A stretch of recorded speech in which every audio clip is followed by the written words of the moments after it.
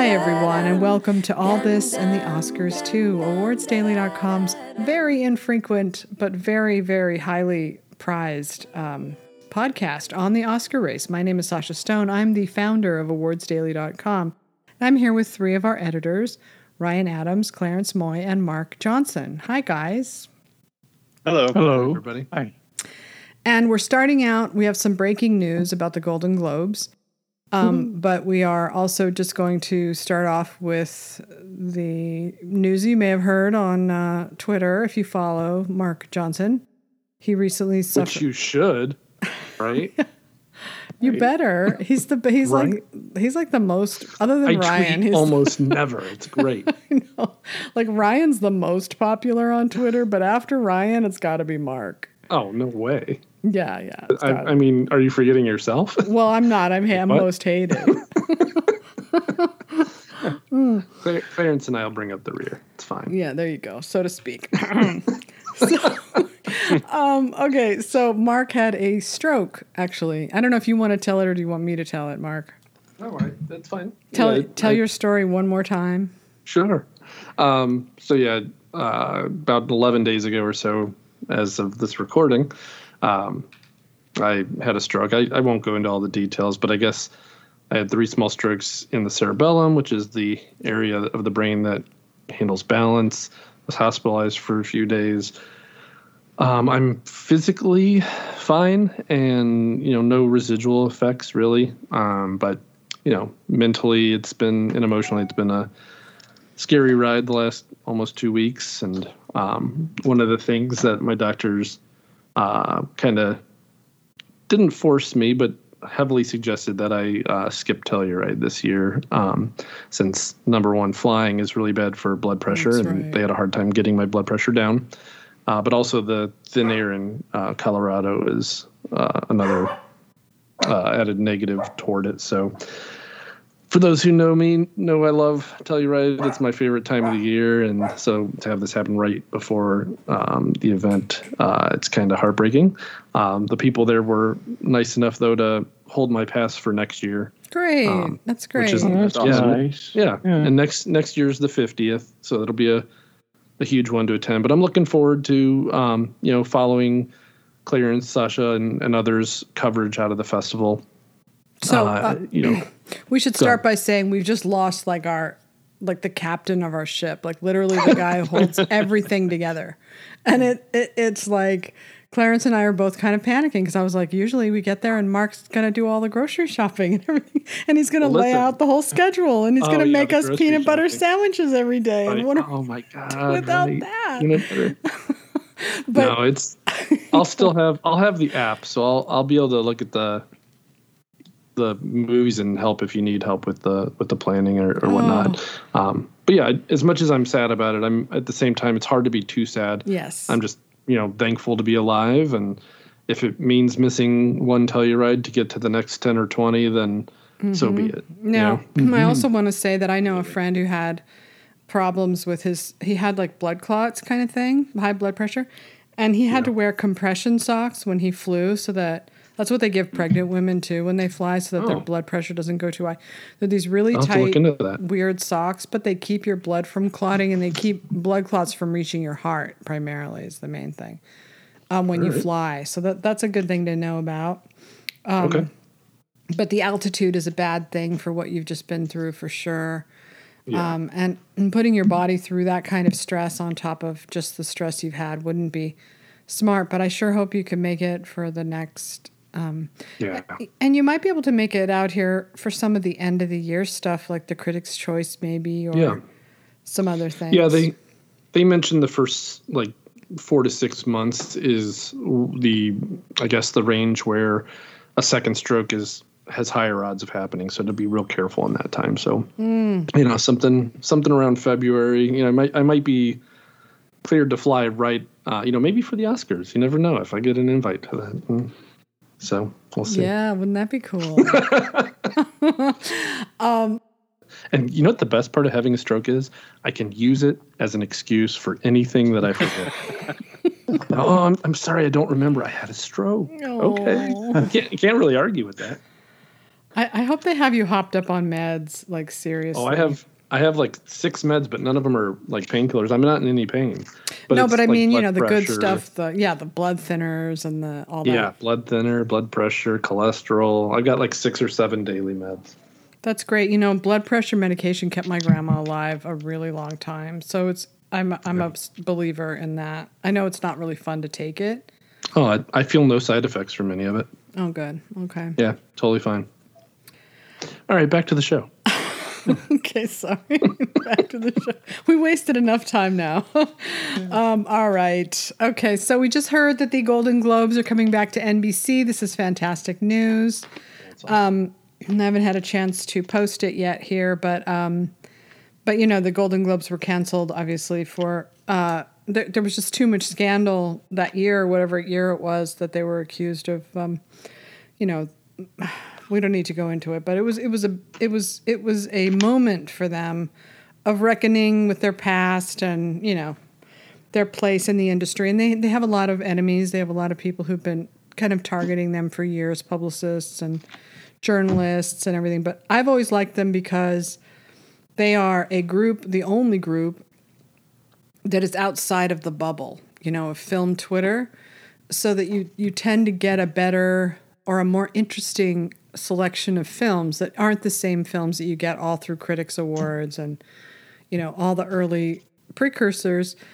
So having the Golden Globes to me is like a way to diversify the pool a little bit, the options.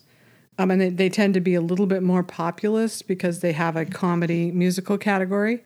And so they can sometimes pick things that are more broad.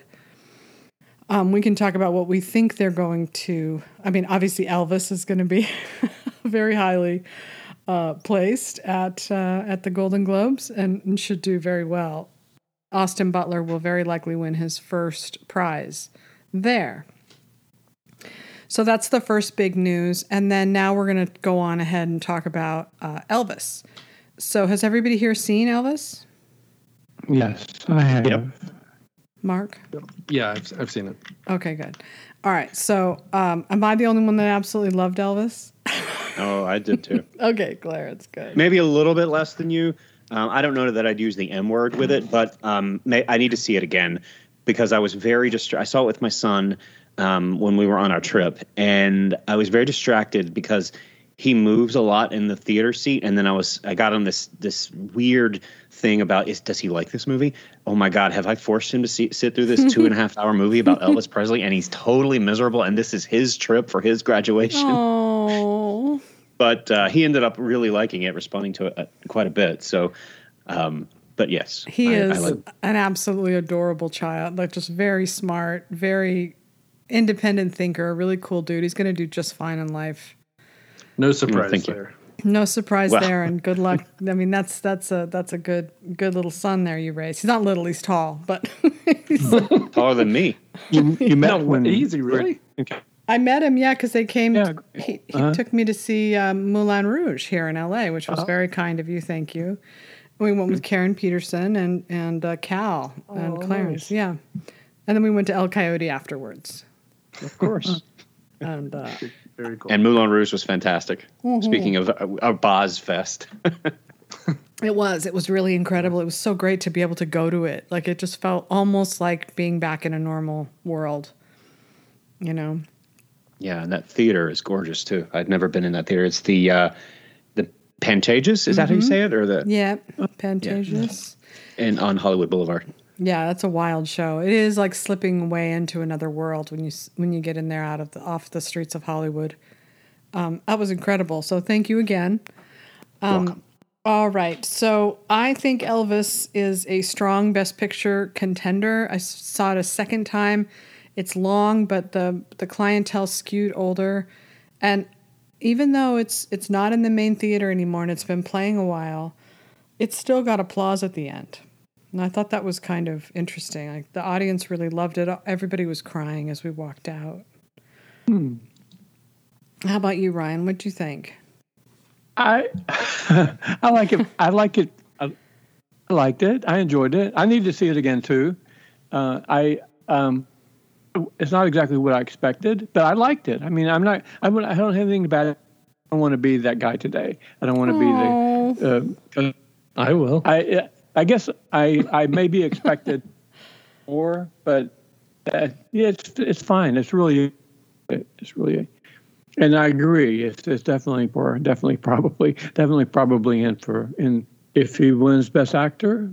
Early for me to be saying that sort of thing yet. I mean, we have a lot of great performances coming for sure. So that's what I'm thinking. So I hate to overboard for it right now because see how the rest of the year plays out. Mm-hmm.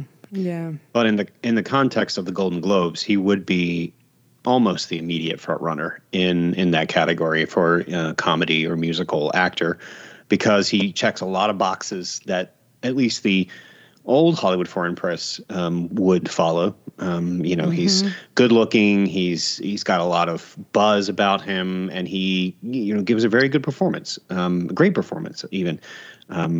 So I think he definitely will be nominated, and it would have to be a really tremendous performance to beat him for that award. That's right. I will say that better than I liked the last couple of male singer star biopic, Bohemian Rhapsody and Rocket Man. I like it for sure way better, I thought.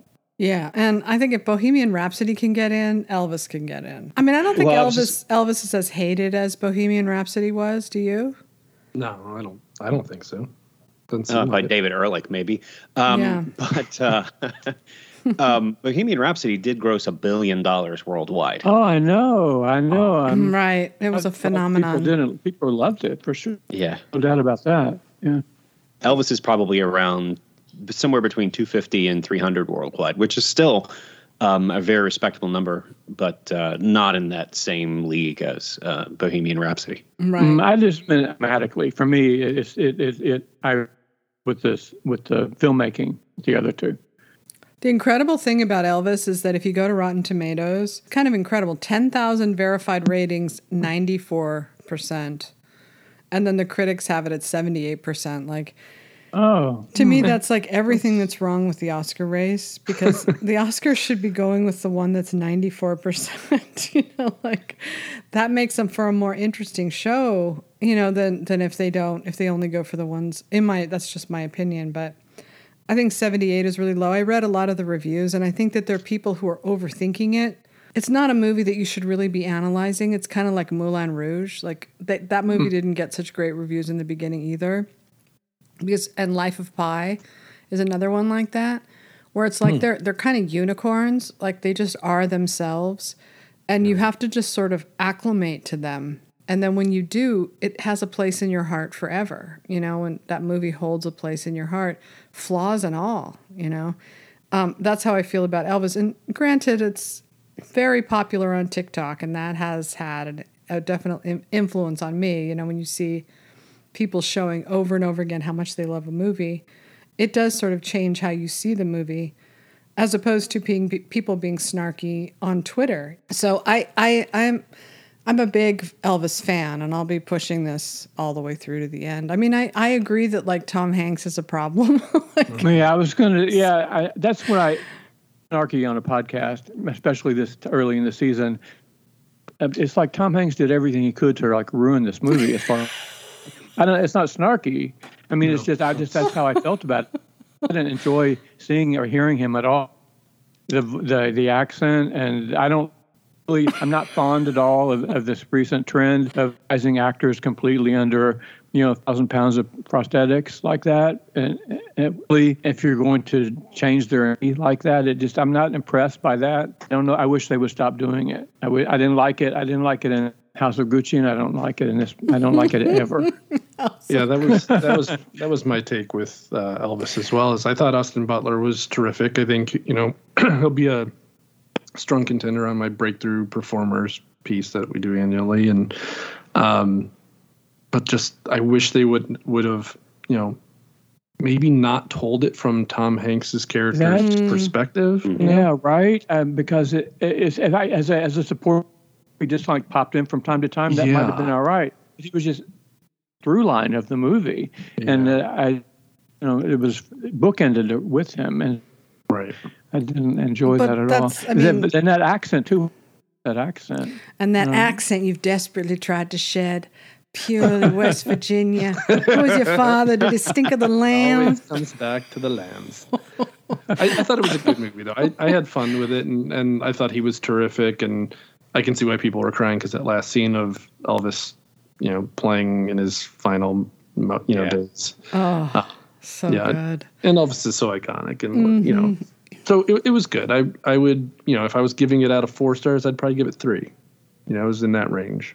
Yeah, I would have been a 3-star until I saw it the second time. And the second time, as with Moulin Rouge, it kind of all came together for me. That I understand why they did it, because, anybody who knows Elvis's story knows that the villain in his story is Colonel Tom Parker. Everybody knows that. And so it's hard to tell the story without telling it about the guy who pretty much destroyed Elvis Presley's life. Mm-hmm. And then he tried to sort of weasel out of it. I thought it was an interesting rumination on what did destroy Elvis. They obviously gloss over a lot of things. Like, my woke niece was like, he's a pedophile. And I was like, he's not. If anything, he was a pederast. He wasn't a pedophile. Pedophiles, and we won't get into that again. But no, if you want pedophile, you go to Great Balls of Fire, starring Dennis Quaid, because that is 100% a pedophile. and Elvis famously waited till Priscilla was 18 before he slept with her. And even she says that. So it wasn't like yes, she was 14 when they got together, and yes, today's generation can't really handle that. And yes, that's going to cause the movie some problems if it starts to do well in the Oscar race. There's going to be a million things that they're going to do to take this movie apart. That would be... It will. It's going to happen, so prepare yourself. God. But the thing is that at the end of the day, to me, Austin Butler is so good. And the way Baz Luhrmann focused it so much on the musical influences of him. Yeah. Meant, I think, in the when you watch it again, Tom Hanks sort of fades a little bit, and you see all the other stuff. But with Oscar movies, you have to just go on the first pass, So, because they don't usually see movies twice, so it's like, does it sell on the first pass? I think it's going to land a little like Moulin Rouge did. People are going to love it, or they're not going to like it, And so I think it will do well. I think people like pundits that I've seen at Gold Derby and different places downgrading this movie, I think that's a mistake. And mainly because, it's always better in the Oscar race to work with what you know versus what you don't know. Like if you're saying, well, I think that Brendan Fraser is going to win for The Whale. Now, it's a pretty good guess, but you don't know. You haven't seen the movie. You have absolutely no idea if that's going to be a good performance or not. In a movie that's going to be good or not. You just don't know, right? But Austin Butler is incredible in this part. Mm-hmm. So that counts for a lot, Another thing that will help Elvis is going to do well in the lower of other categories. Costume. Oh, yeah. Catherine Martin, yeah. Editing. I mean, there's a lot of editing in that movie. And it's like edited. And even though, we don't necessarily like the fat suit, it's going to be nominated. Makeup. Oh, yeah, for sure. Yeah, that's one of the reasons why I'm not crazy about it. It's like they're making a play for that, Right. It's like, but sure, if that's what you, then they did it well. I mean, I don't even know how they, but I don't.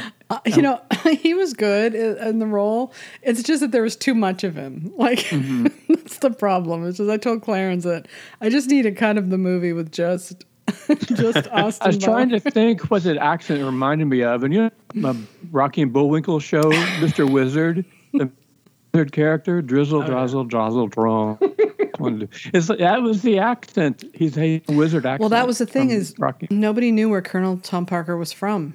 They just had no idea what country he was from. He just had this weird accent, and he called himself Colonel Tom Parker. But he was great at selling poor little Elvis Presley, and he just ran him into the ground like a racehorse. It's a really sad story, actually, Elvis's story. And I think it's just one of those things that, if you're caught up in it, you're caught up in it, and if you stop to think about it, there are enough imperfections that it can, it cannot necessarily be a good cinematic experience for you.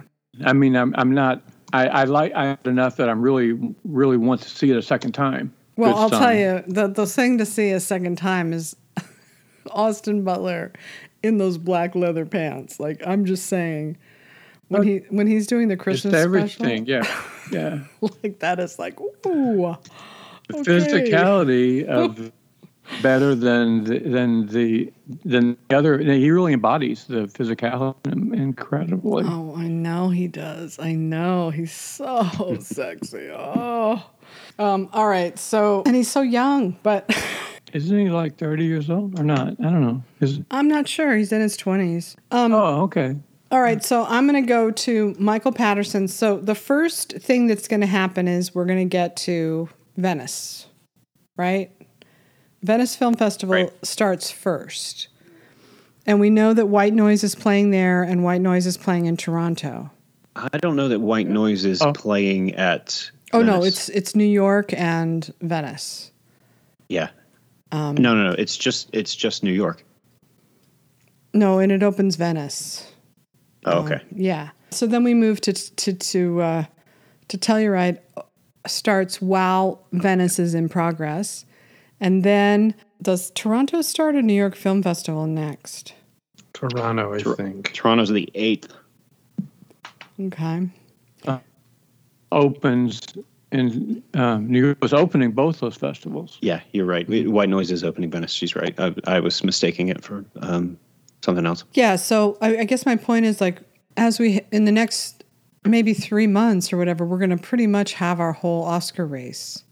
Because we don't have movies coming out that aren't inside a festival like we would have. Oh, yeah.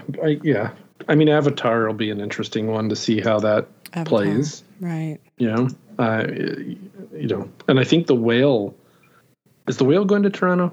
I can't remember. There was one or two that are not. And yeah, I'm not going to remember now. All right. So I'm looking at Michael Patterson's Telluride predictions. And these are his 10 best bets that he thinks are going to go. This was written August 4th, 5 days ago. So number 1, Bardo. Number 2, Tar. Number 3, Bones and All. 4, Armageddon, which they've already all seen in Cannes. 5, Close, which also they saw in Cannes. 6, After Sun. Don't know what that is. 7, One Fine Morning. 8, The Sun. 9, She Said, and 10, The Pale Blue Eye. That's what he thinks. So She Said's the biggest mystery, I think, of all of those. You mean whether it'll go or not, or? Yeah, I think he's pretty spot on with all those. She Said will be the big. It's just very curious how it's been covered, I guess, so far. There's no real sign one way or the other for it. And then below it says, and here are the new and significantly altered 10. So I don't know what that means. But he's basically got One Fine Morning, Women Talking, Broker, Holy Spider, The Wonder, Empire of Light, Good Night, Oppie, Bardo, Tar, Bones and All, Armageddon, The Pale Blue Eye, Compassionate Spy, Ghost, After Sun. I'm going to be really mad if Empire of Light isn't there. That's like the only one I want to see. I think Empire of Light will be there. I think it will. That's the Oscar movie I have my eye on. That's the Belfast of that year. That would be the one, and I know we have a Twitter question on that later, but that would have been the one that I would be most excited about as well. Yeah. I forgot about Twitter to ask questions on there. Yeah. No, I did. Instead. Yep. Oh, smart. Okay, thanks. No, Mark reminded me, so I can't. and I don't know who reminded me because I had a stroke and don't remember anything. So who knows? It came from somewhere. All right? Oh, Mark. We'll give you a couple of weeks to use that as an excuse. I know. Oh, yeah. We're gonna give you a moratorium on that. I get it through Telluride at least. You're not supposed to have a stroke. You're Superman. Well, maybe being Superman means I can have a stroke and not have any lingering effects. How about that? Maybe. Are your kids worried? My younger son was here. He was the one that called 911 because I was incapable. So I think it was rough for him, but they're fine. Aw, so sweet. All right, so... And then, Toronto is going to have a whole bunch of movies, and we're all just going to, hear it. It's going to be like a splooge fest on Twitter. And then they'll come out with the Audience Award, which everybody is going to be waiting for. That's going to be the big... Yeah, that'll be interesting. To see which one. So, basically, he's saying that she said in one list and women talking in another list. I would bet on women talking. Oh, please I'm let not. it be. I'm not sure about she said. Why? Women talking. That looks like a big player to me. Do you not think so? Have you read the book? Oh no, I don't read. I downloaded the book because Marshall is doing like an Oscar book club, and so I saw that. That's fun. Yeah, and so I saw that because I've already read White Noise, and and then Clarence is read White Noise too, so I downloaded Women Talking, but I am sorry to say I couldn't finish it because when they say women talking, they mean women That's talking. what it is, right? Yeah, that's what I've heard. It's just like, that's what the movie is. Women talking, and there's nothing, they don't do anything else but just talk. And that's the entire movie. But it's not even talking about the... And I mean, who wants to listen to women talking? No, but I mean, it's... Kidding. It's just, it's an interesting... So this thing happens to them at this terrible camp, or not camp, but they're Mennonites, right? So... Right. And it's in to add to the fun. It's in Bolivia, right, or someplace. It's not. Yeah, it's Bolivia. Is it? It seemed like America in the book. Really? Maybe they. Well, I think the book is in Bolivia. Maybe the movie is in America. Well, maybe the real life thing happened in Bolivia. The movie synopsis on IMDb says a group of women in an isolated Mennonite religious colony in Bolivia as they struggle to reconcile their faith with a string of sexual assaults committed by the colony's men. When you're in an isolated religious colony, it doesn't matter what country you're in, really. They're all alike. That's weird because it didn't seem like Bolivia in the book. It seemed like, but it could have just been me putting my mind, because I drove across a lot of... That's what I thought, too. I was surprised to find that it was Bolivia. I was going to correct somebody on the site because they said that was who wants to see a movie about the Amish, and so I was going to jump in actually, but I decided not to do that. Actually, but the thing is that this happens to them, and it's interesting that it happens to them. It's a horrible story. You know, they're these poor, sad, horny dudes, you know, drug them, rape them, and then they wake up raped, and everybody goes about their business, and they do finally catch them because some of the girls force themselves to stay awake. But that's not what the movie's about. But they try to gaslight. But they try to. I mean, is it a spoiler to say what they think or what they're told? They think they're being raped by a demon, right? I think at first it is, but I think that this is all. At least the book is. It starts with that's the setup, but the movie is them talking about it, not the story. Like, it could be an interesting thriller if it was about what was happening to them. Yeah, but they're talking about what they're going to do about it, because now that they've already figured it out, right? Kind of. Okay. It goes on a really long time.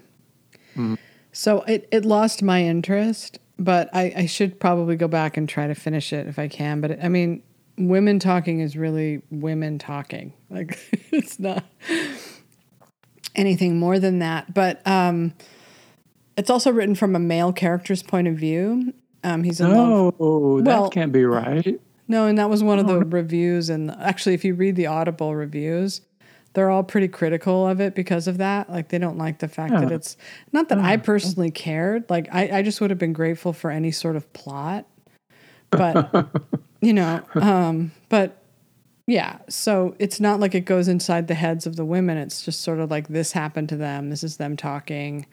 It could be good. It could be great. But I think She Said to me sounds a little more up my alley, more interesting plot driven thing, you know? So it's Frances McDormand. Who else is in this? Who else is talking? And also, if it's if it's in Bolivia, why is it Frances McDormand? Like, is she going to? Is it right? That's what I thought. I think they're missionaries. Oh, like Mennonite missionaries. Gotcha. So they're not. But it's Sarah Pauli. I didn't realize that. Okay, it's Sarah Pauli who did the what was the documentary she did that was amazing? Stories We Tell. Is that right? It's very good. But it's got Jessie Buckley, Rooney Mara, Claire Foy, Frances McDormand. Ben Whishaw, who I assume is playing one of the men that do bad things. No, he's probably the narrator, dude. See, those seem like be. I had maybe, I don't know, I guess the costumes or something, but they don't really seem like Mennonites to me. None of these actresses really seem like they would be believable as Mennonites. But I maybe can see Frances McDormand. Yeah. I can really see this movie laid out. I can just see them sitting there with their hands in their laps and their little bonnets, looking up all shyly and then talking quietly. Remember that movie with Kate Winslet and Saoirse Ronan? Remember that? Oh gosh, Ammonite? Yeah. That's what I think of when I think of this movie. Except for the hot sex. except for that 1 5-minute scene. Yeah, the Mennonites are not going to do that. God. Can't hope for that. Not gonna Get that fresh facial blush, whatever thing's going on with Kate Winslet's face at that moment. I was like, just go for Sorry. it, man. Cinema verite. Yes. I actually love that movie. I thought it was really I was great. surprised it didn't get talked about more. I just don't think people saw it. They had no idea it had this like really graphic sex scene in the middle of it. If only they knew. That's right. They would sit through the rest of it. No, I actually liked that movie too. I liked it. Yeah, I did too. I don't think that this movie's going to have that much excitement going on. Oh. It is. I think it Sorry. is. I think it's MGM's big player, though. Yeah. Yeah. So I think- I would be excited about it had I not tried to read the book. But, you know, the book's not always the movie, right? Well, yeah, that's like, I mean, think about There Will Be Blood. Yeah, exactly. And, based on oil, and it's like not at all based on oil. He has like the same name, and that's it. And, Right. we'll go into it with an open mind if it does play at Telluride. And what will happen is Sasha and I won't have Mark there to shame us if we all of a sudden halfway through it say, I can't stand Olivia Colman right now. I really want to get out of this. The other thing is that Mark, like Clarence and I tend to be like, I only want to see that one movie I want to see. And Mark will see everything. That's the difference. Like I tend to not want, I'd rather hang out with my dogs. But we have to force ourselves now in Mark's stead. We have to just see everything. We have to You try. guys can do it. I believe in you. You can, I never went up get the it done. gondola. Oh, you have to. You have to try. You have to do it one time. Yeah, for sure. It's worth doing Anyway, just I'm to sorry, do I it. got It's us off track. I apologize. That's you're good. okay. It's exhausting thinking about Telluride. It's exhausting going to Telluride. But it's It fun. is. It is definitely exhausting. What about Fabelmans? Do you think it's going to Telluride? Any chance? No, I don't. I don't. Why not? Well, I mean, it's supposed to be a world premiere at Toronto, right? But apparently I mean, they unless did that Belfast with was, Belfast. Yeah. Oh. There's always one sneak surprise movie at Telluride, right? Isn't there always like Yeah, I mean, for the most part, they're all surprises because they don't tell you till the day of officially. Mm-hmm. You just Yeah. kind of read the tea leaves of what's premiering here and there, and is it a national premiere, world premiere? But yeah, the Fabelmans, I don't know. I don't know. That'd be interesting, and I hope for your guys' sake that'd be a huge one to get. It would My be. guess is the big one is Babylon. And then I'll hate you guys forever. I know. And then we have to miss our first Damien Chazelle movie Oh my together. God. Yeah, if it's Babylon, I will be very excited to hear what you guys think, because that's the one I'm most looking Translation, I'll be really pissed. No, I mean I can't be pissed. I want it to be I a know. terrific festival for you guys, and because listen, I want to see these movies too eventually, right? So I hope they're all terrific. Yes, all you need to do is just get the Hollywood Critics Association to arrange for a private screening for you, like you had, There you let's go. say last year. With licorice pizza. Yes, there you go. And the Critics' Choice. So here's the thing. Joey and Megan and Shadon are all going to Toronto. So we'll have to do a podcast with them. They're all going to be seeing that's all these awesome. movies before any of us. They're all going to see like Good point. Fabelmans and, all the Toronto stuff. They're going to be seeing it. So they're going to be stepping up their Oscar game pretty soon. Yeah, that's great. Yeah. To pick their brains. Yeah, I'm hoping that I'll get to see some of these movies here in LA. Sometimes they do tandem screenings. It depends. Usually they hunt you down to make you see a movie. Now, we have to talk about another film I think that's important. Love that movie. Okay, so I liked All right. I liked it too. Favorite movie of the year so far. Oh. Is it really? Yeah, it's my number 2. That's Is it? It's terrific. Yeah, I liked it. Really liked it a lot. Yeah. Sasha? Sasha did not. I hated it. I'm really sorry. No, Sasha, you saw it? You saw it? I am not a fan, but I think that it's great that we have 3 fans on the site. I think they'll be happy with that. Yeah. Clarence reviewed it, I think, right? I did. And then I covered it a little bit while I was in Nantucket because it was playing there. So I wrote a little bit on it too. So they've got some good coverage. We can do more. Yeah, you should definitely. It wasn't my thing at all. But I liked the kid, the autistic kid. That was my favorite she was part great. of it. Yeah. It lost me at the part where he's funny and everything. He's fine, but the movie to me seemed like very much like a young man's point of view of life, of things that he just didn't quite understand yet. And one of those things was the Dakota Johnson character who... She was good. Like, her performance was good. She was great. Yeah. But after she has a miscarriage, he has her straddle him and start making out with him. Like, there is 0 chance in a million years any woman who just had a miscarriage would do that. You would never, ever engage in any sort of... Your body is in shock and trauma, right? So you wouldn't do that. So that was partly the thing that kind of threw me off, and I couldn't quite get back on track with that. But, I appreciate it. I thought it was fine. It's a little soft for me. Like, I'm getting a little bit sick of sort of soft movies by now. Like, I'd like to see more hard movies.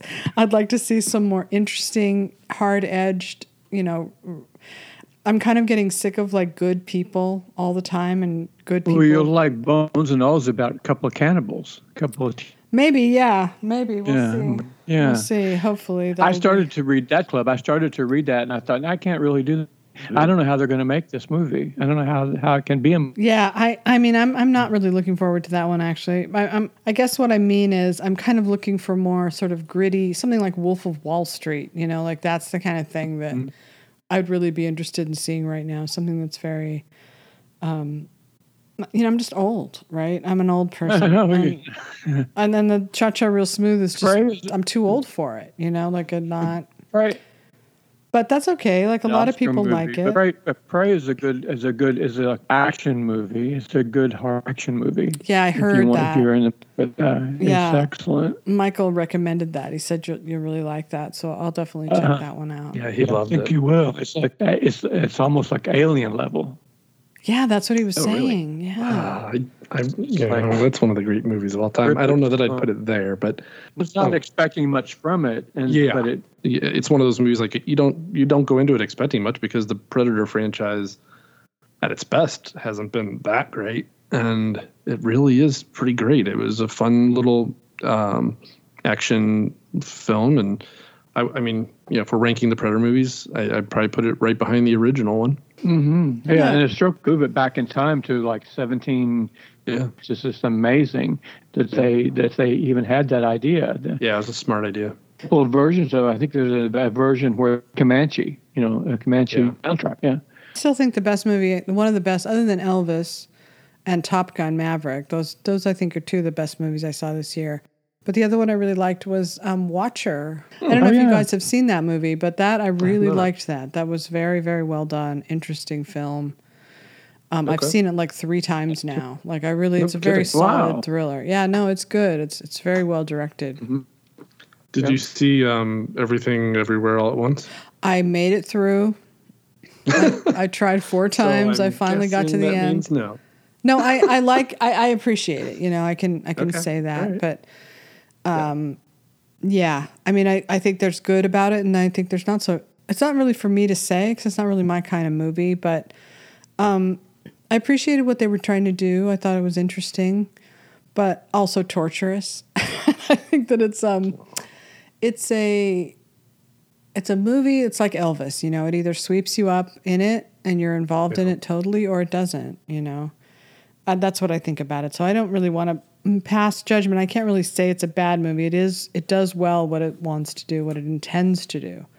I think that the only thing about it is that ultimately I found it to be not very deep, sort of, a visual experience and a virtual reality experience, a, multiverse experience, and all that's great and everything. But it doesn't really take you very far into that. It doesn't really blow your mind. It's sort of an interesting look at a woman's life, and there are I like Michelle Yeoh. I thought was incredible. She was the best thing about it. But, so what do you guys think? Like, who has any ideas? Do you have any sort of instincts about Best Picture? How you think it's going to go? Like, what kind of year do you think this is going to be? So go ahead, Mark. Let it roll. Let it rip. Well, I mean, I know as much as anyone right now, but I think we're wired this way to be thinking that what will be the players. So I know originally I think you wanted to talk about how we evaluate the race from this far out. Like, what do we look at, right? Mm-hmm. And you just had a really great piece about how lead actor is tied to it, and with it also screenplay. Mm-hmm. As far as the nominations go. Before we see it, though, I can't base it on a performance or how it's written, because I don't read, like I mentioned earlier. Hey, man, ever since cell phones, I'd rather be playing games on my phone. No, I get you. I'm addicted to competition. Yeah. So, which is probably why I had a stroke. Oh. But here's my five. I have 5 components that I put into it when evaluating before you see most of them, which is who's directing it. To me, that's the most important thing. Mm-hmm. I want to know who the director is. The studio that's releasing it, I think, is good to know. Yep. The cast, like the pedigree of the cast, these bigger casts. A lot of times, sometimes you have movies like Gucci where it's not the case, but if there's a lot of actors involved, as we all know, the acting branch makes up the biggest percentage of the Academy. So if it's an actor's film, that bodes well often. And then plot summary, like what's it about? Does it sound timely and whatnot? And that timeliness is kind of my 5th one, timeliness and just gut feeling or whatnot. Mm-hmm. So that's what I kind of put into it at this this far out. Then once the festivals get going, normally I'll be able to see the movies and have an opinion that way. This year I'll be living vicariously for a couple months probably before we get the films in Northeast Ohio. But yeah, I mean, that's, how do crowds react to it? Especially places like Toronto, you mentioned earlier, the Audience Award. That is, I think it has a streak right now of like 13 out of 14 years or something. The audience winner was nominated for picture. So, that's a big precursor component to look at. And what about you? What do you guys look for? So with all that said, what movies are you looking at? Like, what are your...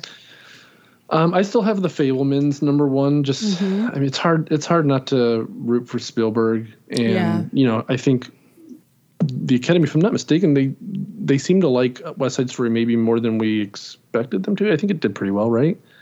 I know a lot of people were predicting him to miss out on a nomination, and he got in last year, right? Am I remembering that correctly? Yeah, I mean, he's where, Ryan, you're going to have to help me out with this. There are some directors who have won Best Director twice and not 3 times.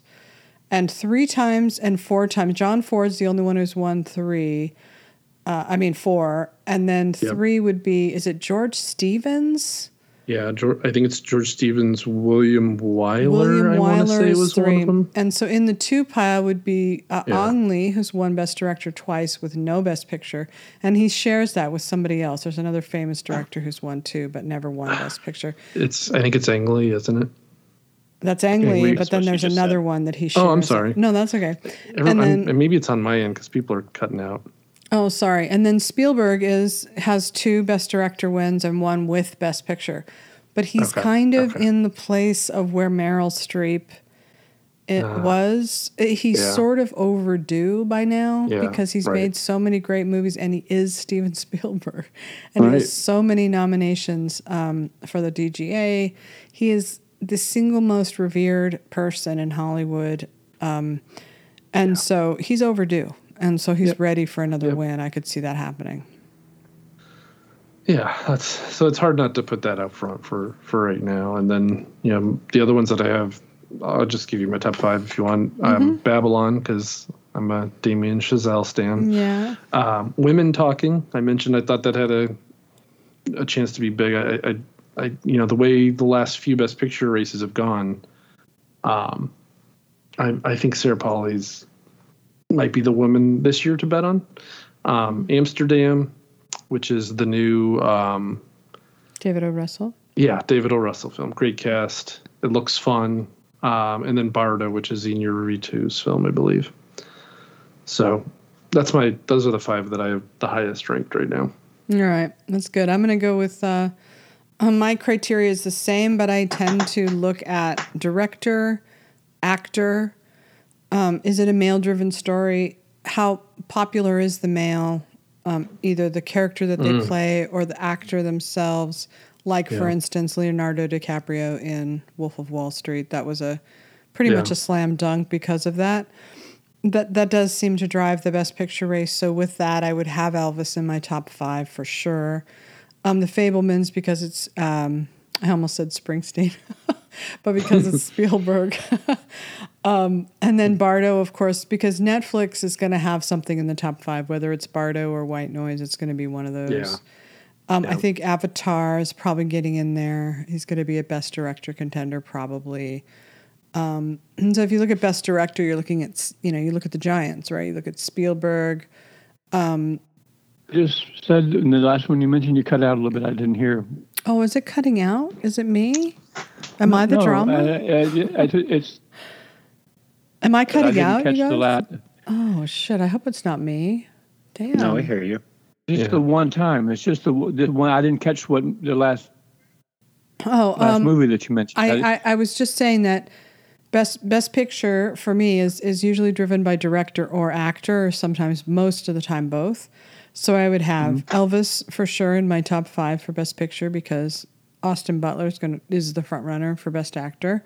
And then I would move down to Avatar because Jim Cameron is such a titan.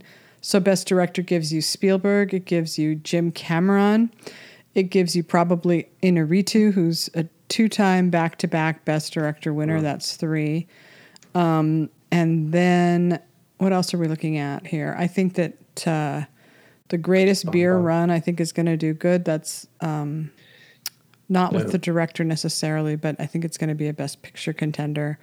I'm not even looking at a list. I should be. You have to consider Sam Mendes in Empire of Light. And Sam Mendes, Empire of Light. And then I have a feeling that Todd Field could rise with his Tar, just because he's so popular and well-liked. I'm looking at the Telluride list on Michael Patterson's site, and I'm not seeing a lot of Best Picture contenders here. The Sun is going to be a contender for picture, but probably not director. I think you're right that they want to pick a woman, so they're going to pick some woman. But whether it's Sarah Polley or Maria Schrader or somebody else is hard to say. Olivia Wilde for Don't Worry, Darling, perhaps. No? I heard some bad buzz about that one. Yeah. That one's toxic. Apparently it's being, what is it, Clarence? They're moving it around or something? Yeah, well, they delayed it a year. They blamed the pandemic, but then they did reshoots down low, extensive reshoots from what I've heard. And I think it's and there's a lot of drama between Florence Pugh and Olivia Wilde because of who Florence Pugh is dating. They're friends with Jason Sudeikis, and Florence Pugh is reportedly refusing to do press for it. Wow. Yeah. That's a lot of drama. Damn. It is a lot of drama. And I just think that's going to sink the movie. That's one of Warner Brothers films. So I guess if that's out of the picture, then Elvis has even better shot because they'll probably focus there. That looked really good, though. Yeah, I think it looks awesome. I think Pugh was going to be my when I updated my predictions, I was going to be Pugh to number 1. Huh. But I guess maybe not. Who do I have number one? Yeah. Yeah, I was thinking about Best Actress, and I was getting kind of Yeah. tangled up in that. I wasn't sure how that's going to go. Best Actress, like Austin Butler is a pretty good, solid front runner right now for Best Actor. Obviously, he has challengers, but for Best Actress, I don't know that there is a. I mean, you got Cate Blanchett with Tar. Yeah, she looked pretty amazing in that. There's the two Olivia women. Colman. Yep.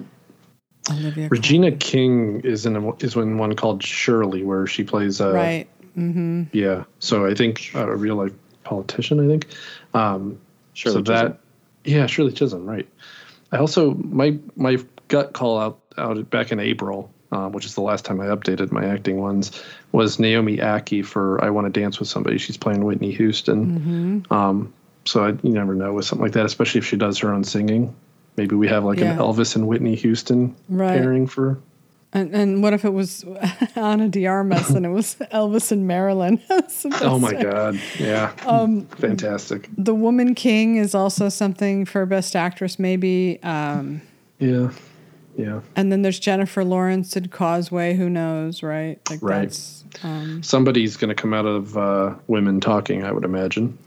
Yeah, and I think what I know about Steven Spielberg's life, his mother was very eccentric and. Michelle Williams. Yeah, so if she plays it that way, from what I've heard, like, then that could be a very strong contender. I wonder if Best Actor seems a lot more competitive, a lot more. I mean, I can really only think of likely possibilities, really possible at the moment. I mean, let's Driver and Austin Butler and The Whale. Yeah, right. Yeah. Brendan Fraser. Yeah. Bill Nighy got pretty good raves out of Sundance for Living. Hugh Jackman, The Sun. Yeah. But there's you got Colin Firth with Empire of Light. Colin Firth, and Colin Farrell for the movie he's doing with what's his name. I think that it's an interesting year, but I look at a lot of these movie titles and I have no idea what they are. Like, what is, for instance, Moving On by what's his name from the Weitz brothers, Paul Weitz, Moving On, world premiere. Like, what's that movie? Like, I have no idea. So, there's obviously a lot that we don't know. It's got a good cast.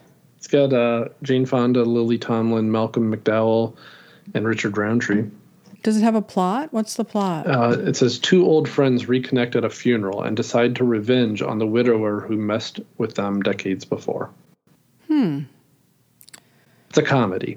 Oh, well, there you go. Okay. Yep. So that, Well, all right. Should we do questions? I think we're just sort of rambling. I'm sorry. I wanted this to be a little more organized, but I didn't really think it through before we started. That's it. We're shaking off the rust for the regular season, as we call it. This is the preseason. This is why you practice, and then we'll be in top form by Telluride, I'm sure. Okay, good plan. Before we jump to questions, I did want to point out, Mark had a brilliant prediction back in April with Naomi Ackie for I Want to Dance with Somebody, because the film is written by Anthony McCartan, who wrote Two Popes, Bohemian Rhapsody, The Darkest Hour, Theory of Everything. Wow. It's his last 4 movies.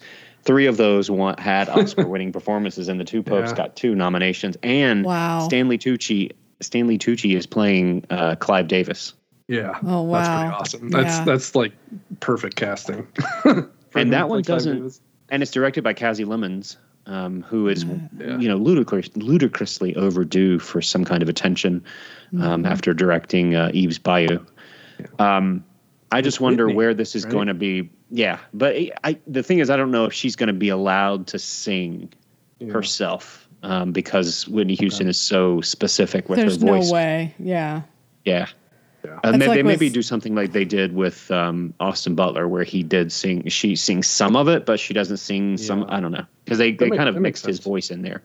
Well, but I don't know where it premieres. That's the thing. They haven't listed where it's coming. I think it seems like an AFI thing. Yeah, that makes sense. Whitney Houston, and you could see that performance going all the way for sure. Like, that would be pretty incredible. But we have no idea how it's going to go. I don't know how they're going to tell. Like, for instance, with Aretha Franklin's story, as you all know, I loved and went all in for, but they did try to include too much into that story. And I don't know if what they're going to focus on with Whitney Houston. Are we going to watch her decline? Like, is it going to be, the sad Whitney Houston's life? Are they going to go into that part of it, the tragic part? Well, the IMDb plot says the joyous, emotional, heartbreaking celebration of the life and music of Whitney Houston, the greatest female R&B pop vocalist of all time, tracking her journey from obscurity to musical superstardom. So it sounds more like The Rise. Yeah, because there is some, as I recall, there is some conflict in how people want to tell her story. A lot of her family and close friends don't necessarily want to focus on the drug addiction part of her story and would prefer to focus just on the amazing talent that she was. And I can totally understand why they'd want to do that. Her story is incredible. The documentary that was made about her recently is just absolutely brilliant, must watch. She was incredible, like her voice. And that's the thing, is you can't make a movie about Whitney Houston and not have her voice in it. You just can't. Jennifer Hudson was a once-in-a-lifetime match for Whitney, for Aretha. That just doesn't happen very often. But I doubt it's going to happen here. But you never know. I mean, I guess we'll see, right? Yeah. Never know. I think it's just it's a stronger possibility than I think a lot of people are giving it credit for. So we got 3 questions. I mean, that's I was late submitting the tweet. We have to think of this sooner. Yes, we do. Let's start with Scott Kernan. Our buddy Scott. Hi, Scott. Loyal friend. His question is, with Empire of Light from Mendes, Women Talking from Sarah Polley, Bardo from Inarritu, and Tar from Field all confirmed for Telluride, which of the 4 would you want to see first? For him, it would be between Bardo and Women Talking. Well, for me, Empire of Light's my number 1. It's my Belfast for that year. So there's nothing I'm looking forward to more than seeing that movie. I don't know why. Every so often I just get like a fixation on a movie that I really want to see that makes me think that's... But, I'll be open to seeing anything there. I hope they have, an interesting selection. Bardo sounds interesting. It does. Empire of Light's a little more my taste, but... Yeah, I would probably have Empire of Light at number 1, Tar number 2, just because of the thrill of seeing a great Cate Blanchett performance. Yes, for sure. And I'm excited she's going to be at Telluride. That'll be nice. I don't think Sam Mendes has made a film that I haven't. Well, I liked Spectre, I guess, but the rest I've loved. I know. And 1917 was like one of my favorite movies of the last decade or two. So, that would definitely be my pick too. Is Empire of Light. Yeah, I'm looking so forward to that. Mark, for me too. Yeah. Mm-hmm. What'd you say, Clarence? Did you want to read the next question? Oh, yeah, sure. Kenny Miles asked, which documentaries that have been watched have a chance at a Best Documentary Feature nod? I think Mark saw Descendant, which is great. Yeah, I saw Descendant at Nantucket, and it is great. And it definitely has a shot. It's hard to say with documentary this far out, I guess, as it is with any category, but documentary especially. Mm-hmm. A lot of times the big front runner that we think about all year ends up missing. So I think if I would bet on one right now, I would bet on It Ain't Over. That was it won the Audience Award at Nantucket for Best Feature, and it's a documentary about Yogi Berra, and it has tons of legendary figures of baseball speaking about, the man who is mostly remembered for his quips like, it ain't over till it's over and whatnot, but he was also a hell of a catcher, and he sometimes is forgotten about on that end, and it does a really good job talking and covering that. But there's a lot of good documentaries. The Pez Outlaw was really good. Descendant, Fire of Love.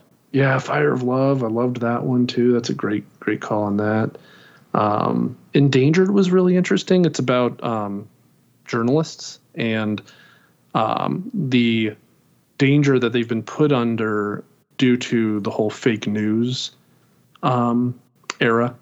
And people are have put a lot of these journalists in danger, their lives in danger. It does a nice job kind of covering that. So, those are a few that I've seen. What about you guys? I saw the only documentary I've seen this year is Riotsville, and I only saw it because the publicist really kind of urged me to see it. And I passed it on to David Phillips because I thought he'd be a really good person to write about it.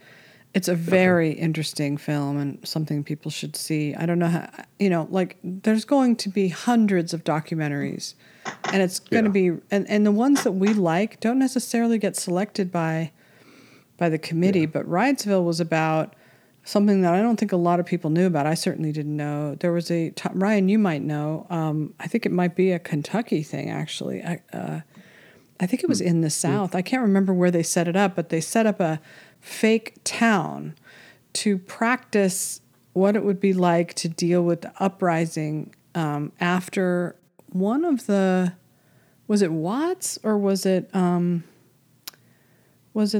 one Catherine Bigelow, Detroit?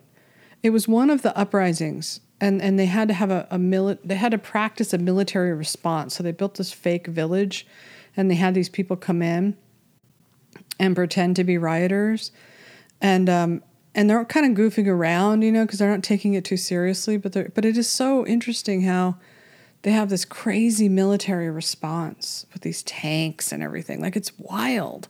And it's all fake. Like, it's all taking place like in the early 70s, I think, or something like that. It was 60s. And so they cover the civil rights movement, but they show this footage of this weird Riotsville situations, these fake sets and everything. You should watch it. I think you'll find it interesting. So that's the only one I've seen that has stuck with me that I would recommend. But I haven't seen as many as you guys have, for sure. Hello? Yeah, no, I haven't. I haven't seen any. So I haven't seen any either. That's why I was just hoping to. Yeah. Go on to the next question before somebody embarrassed me. Well, I tend to wait till this stuff gets whittled down a little bit because I have very little patience. So. No, me either. And there's hundreds of them. There's so many that they could have a slate of 10, or a whole separate Oscars just for the documentaries. Yeah, for sure. Last question we have was from KFlea208. Of the 4 acting categories, which one do you see being the strongest, and which one do you see being the weakest? I mean, I think it's always about actress, right? I mean, actress. We just rattled off like 10 contenders. It has been recently best because of the way that the industry has been sort of building up these performances around females. I think that has affected it, and we have some incredible parts that are written in movies that are designed around a female performance, and so that's why we get so many really strong. A lot of women that make movies want to make movies about women. They don't want to make necessarily movies about men. They make movies with good, strong, central female characters, and so that's why you're seeing, I think, so many more interesting females, but in general, the actor category is usually the one with all the heat. But I think this year it does look like it's actress, so far anyway. See any besides the top 3 that I mentioned earlier? The weakest, you say? Well, the weakest is going to be. I was surprised when Marshall did the charts about which category informs Best Picture the most, and the biggest matchup for sure is supporting actor. It just has the highest percentage of match with Best Picture. Yeah, supporting actor. Like almost as much. So it goes like screenplay, supporting actor, I think, and then director, maybe, and then actor. Actually, I'm not sure where director fits into that. But best supporting actor, they have a really, really strong correlation between picture. And I think why that is that in the era of the preferential ballot, they like to spread the wealth and they like to split up. And so Best Picture is going to usually only scoop up 1 or 2 more awards. And one of the easy awards for them to scoop up is a supporting actor nod. So, and, Mahershala Ali obviously took 2 of those. Right. So the supporting somehow relates to a Best Picture in the era of the expanded ballot, whereas they like to give Best Actor usually to a movie that isn't winning Best Picture, with The Artist and The King's Speech notwithstanding. Those are the 2 exceptions, but in general, they give Best Actor to a separate movie, Best Director to a separate movie, and then they kind of lump Best Picture in with Screenplay, and then sometimes Supporting Actor. So Supporting Actress, I would say, then would have to be the weakest of the four. Okay. It's kind of the I'm just there performance, Not always, but, you don't walk into an Oscar season thinking about Supporting Actress, put it that way. It's sort of the afterthought category. Right. We do have 2 or 3 movies, though, so that maybe the supporting categories could be a little bit strong. By virtue of the fact that we've got these big name actors in smaller roles. Right. Yeah, and we'll just have to see how that goes. But All right, so is that it? Do we have any more questions, or are we done? I think those were all of the questions. We'll be better about that. I will be better about that next time, so that we get a broader array of questions from our listeners. No, me too. Yeah. I didn't even think of it, and I should have, and I'm sorry about that.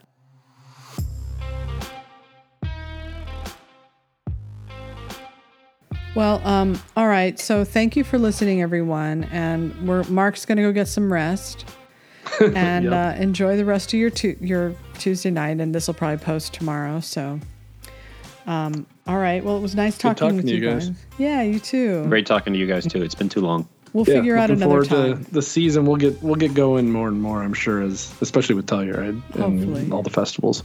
Yeah. All right. Sounds great. Okay. All right. Bye-bye. See you guys. Bye. Bye all. Okay.